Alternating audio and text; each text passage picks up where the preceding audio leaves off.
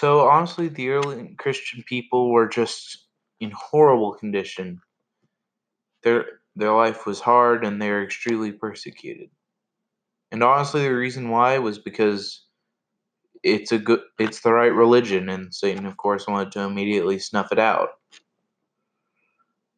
He tried many ways, whether it was just people that straight up tried to destroy them, or even one of the more insidious was having people that just thought they were there but they weren't.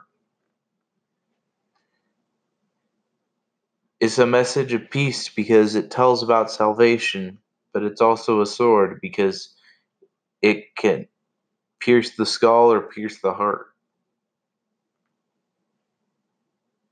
Persecution seems to sleep just honestly, even I don't know why.